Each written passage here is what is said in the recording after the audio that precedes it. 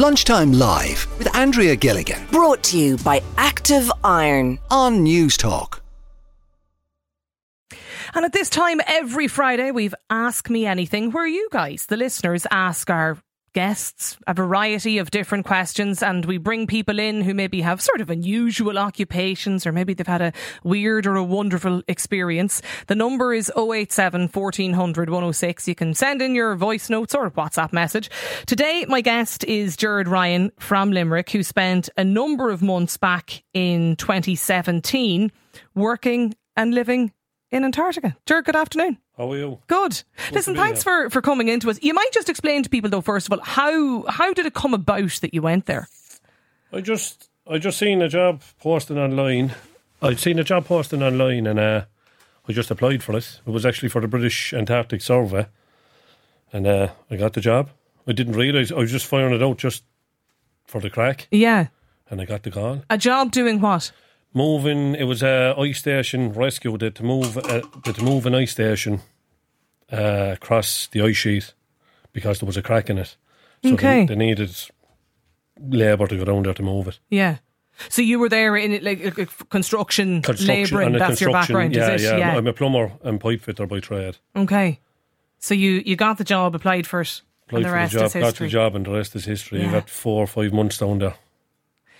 Loads of questions coming in from listeners about your experience, and I think it's even just the idea of living somewhere that's so isolated and living somewhere obscure. It's nice in a way, especially nowadays. You can't get away from technology. Yeah, phones, internet. We're surrounded by it. Like, I probably do a prison sentence after it. Handy enough from being 4 or 5 months down there with no communication. Yeah, but it was nice.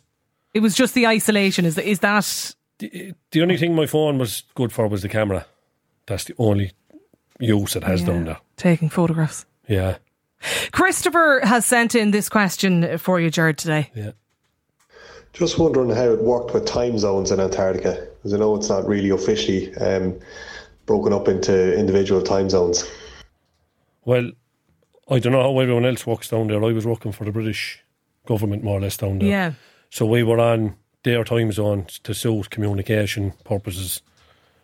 So it's 24 hours of sunlight down there, so it doesn't really matter what time of the day is. It's always bright. It's always bright. When I went down there in the summer, which is our winter, and the sun just does laps of the sky. So when you go to bed, when you wake up, it's just 3 p.m, is it? Or 10 o'clock in the morning? I used to get up at about 3:30 in the morning, and it's like going out at 2 o'clock in the day.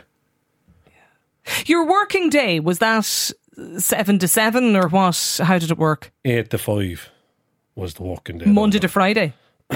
Or does it just go on all the time? It just goes on. There's not much to do down there, so you kind of... Saturday be kind of a down day. Everyone, they make a big deal about dinners, and it's like a Sunday roast, but it's on a Saturday, you know? Right, okay. Blake has this question, Gerard.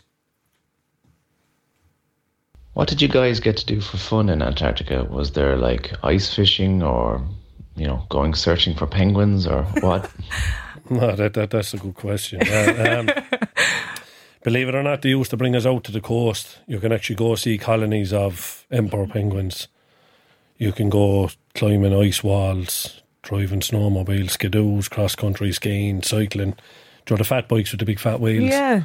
All that kind of good stuff. But what they do outside the station, they have it all cordoned off because they have to scan the ground for crevices and holes to make sure you're not in an area that's full of holes. Because if you fall down, you're brown bread. And how often would you do that? Like, would you... Well, your socialising time was after work, was it? After 5 o'clock? You finish at 5 o'clock, it doesn't get dark. So you can be out till 11 or 12 o'clock at night if you want, you know. So you can spend, another listener wondering about like how much time you can spend outside. You can spend the whole day out there, literally. All day long. Yeah. No, I'll be honest with you, I went down there for, I think it was 5 months, and I done about 8 days work.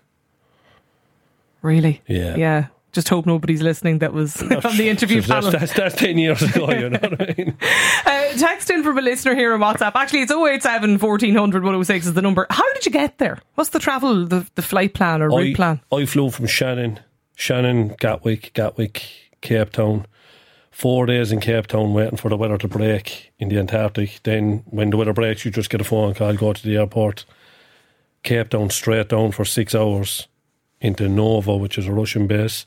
then a couple of hours over to Neumayer, which is a German base, and then into Halley 5 or Halley 6 as it is now, or 5A. So how long roughly was that then all in? 11 days. 11 days to get there. Yeah. Okay, right.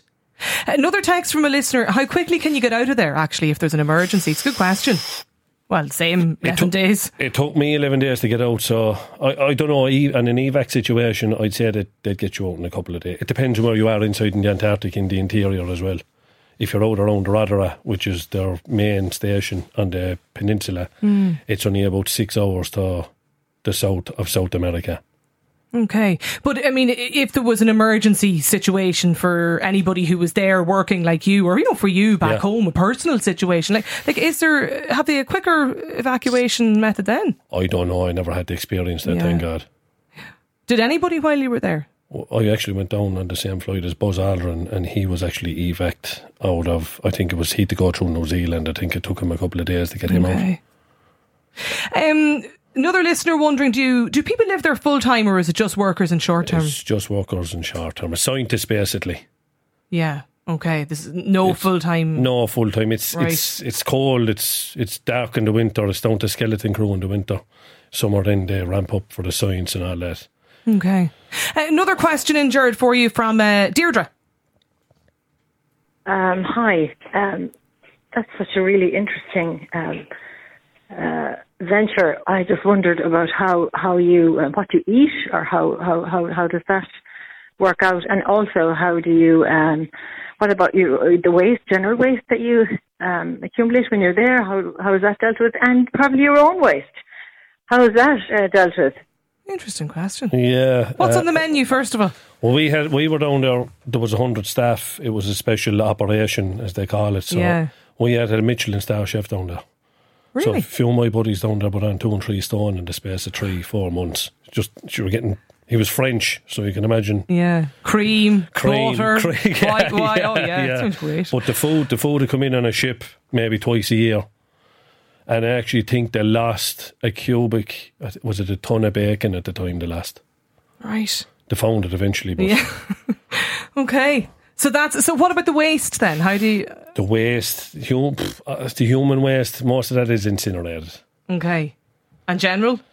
Refuse? It's recycled, you put into bags and back in the ship and brought back back to... Another question in, Gerard, for you from Niall. Isolation is something we all had to deal with during lockdown, and I was just wondering, how did you find dealing with it in Antarctica? Again, I actually enjoyed it because you just learn how to deal with your own inner thoughts. It's nice, as I said, in a way, because nowadays you can't switch off. So you're down there. There's plenty to do, so you're not really bored. You can watch any amount of television you want. There's box sets, there's everything down there. Music rooms, there's a gym down there. There's plenty to do, as I said. You can go snowmobiling or whatever they call it, skidoon. Yeah. It's not skidoon, that's what you do in water, sure. So you can do as many activities as you want, but for the main part, you'd want to kind of enjoy your own company too. You would want to enjoy your own. You're in a room. Then you're in a room. There's 4 people inside in a small room, 6 foot by 6 foot. So it's tight. Sounds like heaven, says this listener. How do I sign up? You just apply. British Antarctic Survey is their name. Ask the guest if you can you drink? Can you have alcohol while you're there? Every Saturday they used to have kind of a downtime where fellas can blow off steam, if you're into that kind of thing. But to be honest, when you're that far away from home, you don't want to be getting steamed up. Where do you get supplies, this listener's wondering? It comes in. That's it. It all comes in with the food. Yeah. And how frequently does that come in? I think twice a year, at the start of the summer and the end of the summer. The Ernest Shackleton is actually the boat. I think it's the David Attenborough they use now. Okay. So that docks up at the ice shelf, and then everyone takes turns. You have to go down, up and down on snowmobiles all day long, bringing in the pallets. The stuff in. Dimpen is wondering, is it worth it financially? Would you recommend it? People wanted to save wages-wise. It depends on how much. How much is enough? Everyone is different, you know what I mean? Yeah.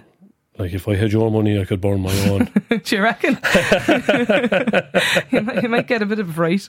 But you would recommend it though financially? Well, you can't spend it. If you've no family. Well, that's it. You can't spend money. If you've no family back here, you can't spend a penny. And I know I have a couple of mates that went down for 18 months, came back for a few months, and went back down for 18 months. You can't spend it. Yeah, okay. So it's a good opportunity if you're looking to do that.